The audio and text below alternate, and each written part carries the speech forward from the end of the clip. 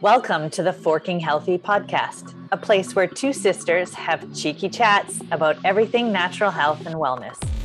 I'm your host, Jenny Soder. I am also your host, Cheryl Barecki. Together, we hope to inspire, entertain, and motivate you with our knowledge and decades of experience in the natural health and fitness industry. So if you're ready, let's get forking healthy. I meant, does your husband have a cookie limit per day? No, For himself. No cookie limits. We had to take a pause, everybody, because her husband had to go into the cookie jar, which is really loud in the studio. He gets two cookies. He pretends that he's getting them to try like which one he likes best, but he just eats a bowl. And how many different flavors can you possibly have that each day you need to test? He said, and it says vitaminas, which is like vitamins. So he said they're vitamin cookies. He's justifying that the cookies are good for him. Yeah. Because of the vitamins. Okay, well, maybe we should put that on one of our... Maybe that is one of the topics for later episodes. Okay, we're talking about dog jabs, crunches, and foods that increase your libido. Let's talk about dog jabs for a second here. Okay, remember when I put this up and I was like, we need to talk about dog jabs because I have these random thoughts of, you know what? Dogs have been forced to have jabs so that they can travel for years. It's true. Yeah. Like they can't cross the border unless they have a jab. They need a passport, essentially. Right. Basically. Yeah. And we've never been able to cross into the US without his papers. Yeah. And so, you know what, I think I wanted to bring this up because I think as we're in this space of like questioning and asking more questions and diving into topics that we kind of just took for granted before, I think it's a good time for us to start asking more questions, and see the similarities of perhaps some regulations or things that have been approved to other things that we have been using for, decades and not questioning. Mm-hmm. Like toothpaste? And that's another one we can add. Anyways, I wanted to say, basically. Yeah.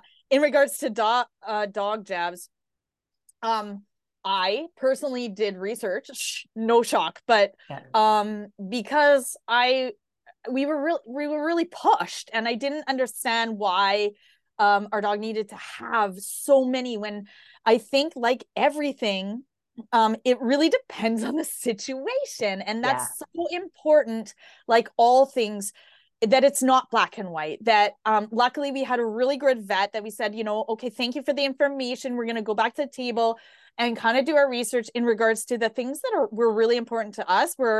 What is the breed of the dog, the type of dog, the size, what are the trends as far as like, statistically and history of the things you need to be careful of, like, labs, for instance, can get a lot of like hip dysplasia and like things like that we need to be really conscious of. Wait a second. That did you, in your research, did you see that they adjust the dosage for the dogs that are 3 pounds versus 103 pounds? Yeah, totally. Which was amazing to see. There was some cool things like that. And then also, location is really key in relation to disease prevalence. So that was something that was, I guess, not super, I just think we don't talk about it. So I, went out to some friends that have been dog owners for a really long time, and I acquired some research, and they kind of pushed me towards certain research and statistics in regards to the, area that we were in at that time, and like how, rabies, for example, like really how much is it really statistically happening, and how much, and that can differ for area to area. That can depend on, like, are you on a farm, are you in an urban area, is your dog going to doggy daycare, and there's just so many, like humans, it's not black and white. And I think it's really important for people to do their research and take all those aspects into consideration. Right. Like in Mexico, a dog is going to probably need rabies shots more than they would need ticks. Yeah, totally. Yeah. And also know how to support your dog after. That was huge for us. Like, you know, I mean, we can't, like anything, make a direct correlation or conclusion. But our dog specifically, after certain jabs, has acquired some pretty severe allergies. And that wasn't, all we know is that wasn't there before, and it didn't happen right away. But it was the compound effect, likely, or other things with that all contributed to his current situation, which is pretty severe allergies. And I just think it's really important to be aware and then know how to support your dog after that. Yeah, just like we support our bodies, hopefully before and after, then they're no different. They really aren't. And I think some people don't think about that because of time and because of lack of information and stuff like that out there. Yeah. Ding, ding, ding, ding, ding. Ooh, crunches. Ooh, crunches. Okay, giver. I pushed go already. Okay, I made a pro and con list, you know, because I think it, like anything we just talked about, dog jabs, like pros and cons, right? And you have to, I'm just doing that with everything in my life now. You're a fence sitter. Yeah, I just like to know. I just like to be aware. And so for crunches, here's the thing. They're easy to perform and they're simple as can be. And but we need to be really conscious of the fact that for a lot of people, crunches have been like really zeroed in from like society. Like you see someone doing a crunch on a video, you like, there's old school, like our mom would know what a crunch is, you know. But a lot of people make a correlation that crunches are like targeting fat loss. I hear that a lot, and it's just like, people need to know you can't target fat loss. Okay, so that should not be crunches target fat loss in my core section. Okay, no, doing crunches does not give you abs, period. It strengthens your abdominal muscles so that when you lose fat, and it helps to kind of stabilize your core. But when you have to lose the fat to show it. Yeah, and let's be clear, the crunch is just using a very small portion of your core. It's only using your upper abdominal area. It works such a small portion. That is the main reason why I actually very rarely program in or use a crunch, because to me, it's not functional. Like I always say to people, when you're sitting on the ground, when you fall, when you're later in life, because you are aging and you go to get off the ground, do you isolate only your upper abdominal area and go, oh, you don't do that. You use your whole body as best as you can. And I want to prepare people for later in life for those types of really everyday things, as opposed to like putting your hands on your neck and then crunching and then hurting your neck. I think that there can be some downfalls to something like the crunch. Although I do think it would be super cool to see, Drea roll-ups. So like kind of a modification of a crunch, but you're doing like a stand up. So you basically, it's like rocking up and then you stand up. It would be really cool if like you were in a fight and you like, you fell on the ground and you just did a Drea resume position. So that would be super handy in that case. But yeah, like you said, if you're trying to maximize your time and efficiency, then doing exercise that incorporate more than just one singling things out doesn't mean it's bad, but it's just, come on, we can do better. It's just not the best bang for buck. And I think you just brought up a great point. I wrote down a few alternatives. There's nothing wrong with the crunch. I use the crunch, but I typically use the crunch with other sort of movements. So there's this movement called the nasty crunch. It is phenomenal, right? But it uses that mimicking of the crunch where you just use the upper abdominal and then you use your legs coming in at the same time. So you're doing that same motion, but it's different positioning with your arms so that you don't yank on your neck, which tons of people do when they do crunches. and you use your lower abdominal area by alternating your legs. And so it's a lot more functional. I like things that, are simple, like the crunch, but use the full body, like a plank. Like so many people can do a plank, and there's so many ways to modify it. And it's less, there's less yanking on your neck and stuff like that for beginners. And you can make it more difficult in a lot of different ways. Or like the Drea roll you talk about, there's another one called the hollow hold, which is very similar. And then let's not forget about like full body exercises like burpees.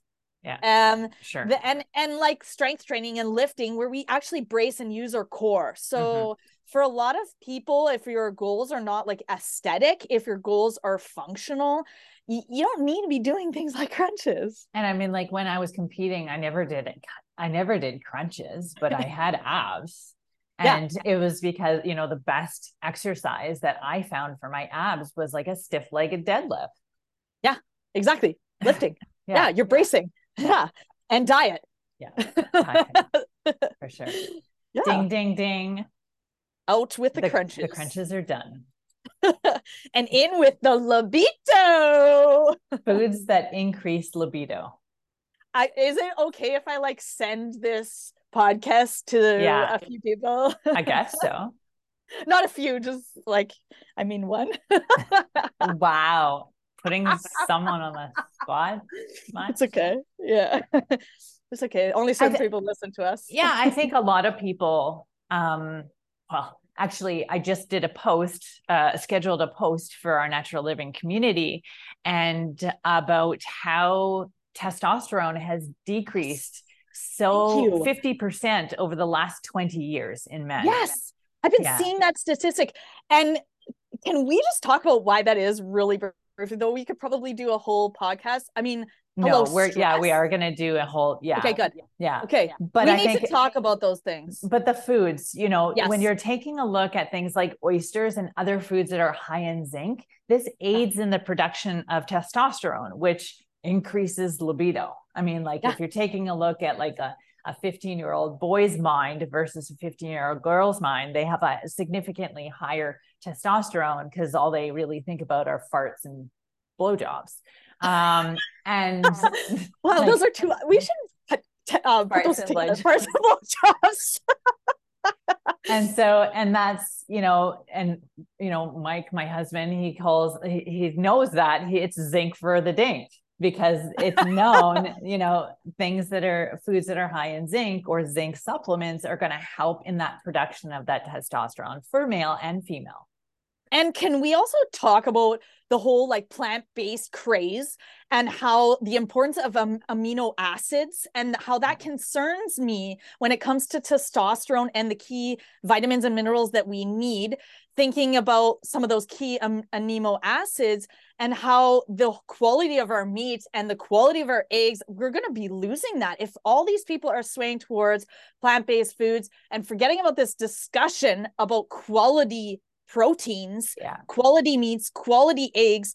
We're in trouble. Like those stats are nothing, in my opinion, about what we're going to see. Well, like on a political front, and many people believe, including myself, that they're softening society by pushing us towards these things that are making us more estrogenic, like soy, that is in abundance and that can mimic estrogen and increase it in men and females. And that's why we see a lot of man titties. We see a lot of feminization, along with all of the other chemicals that they approve and deem safe.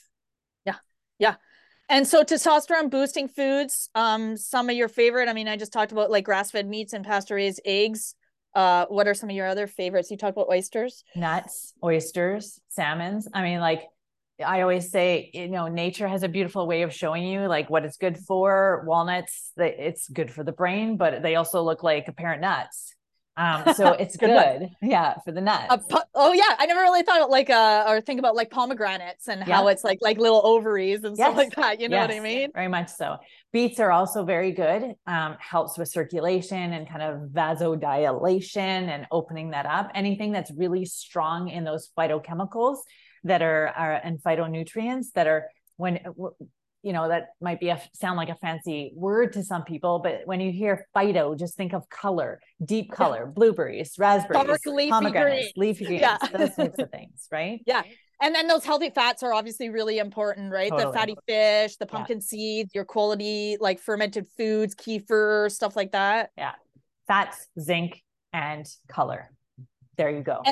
And then any powders that you really love? Because I get that question a lot that can sort of like supplement wise. Yeah, like, I hear about like ginseng, ginkgo, maca, yohimbe, those sort of ones. Yeah, I mean, like I personally, for me, that's like pushing it a little bit. Maca here and there, but it can play with like the, increasing your heart rate. It's a little bit like caffeine-like effect and stuff like that. Ginseng's good because it has a lot of like antioxidants to it and effects on the brain as well. And so, I prefer like ginseng and ginkgo and that type of thing, but there's so many good foods that you can have that like I don't think you need to go there. I think a lot of more what foods or what things can you take away that are disrupting that libido is important. Yeah, totally. And rotating, I think, that's something that like I do. I know we're time's up, but I just libido is important to me. So rotating, like like I will have like camu for a while in my smoothies, and then I'll go to maca, and then I'll go to, whatever else. Like, it's just like, you don't need to take like, maca all the time or, all of those things. But I think it's important to just like cover your bases too. Take it a week before your, anniversary while you're working on like the root causes of why your libido is low.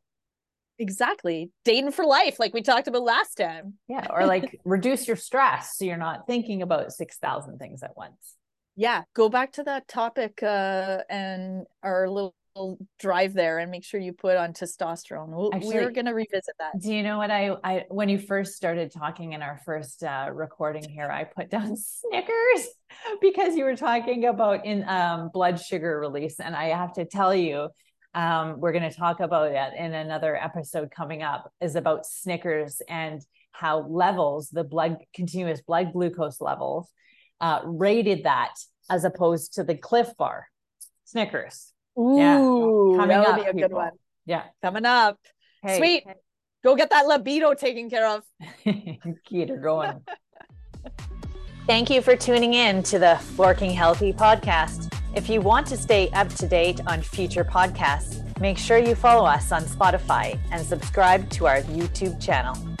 In order for us to get into more ear holes, we would love for you to take a moment to share this episode or leave us a review.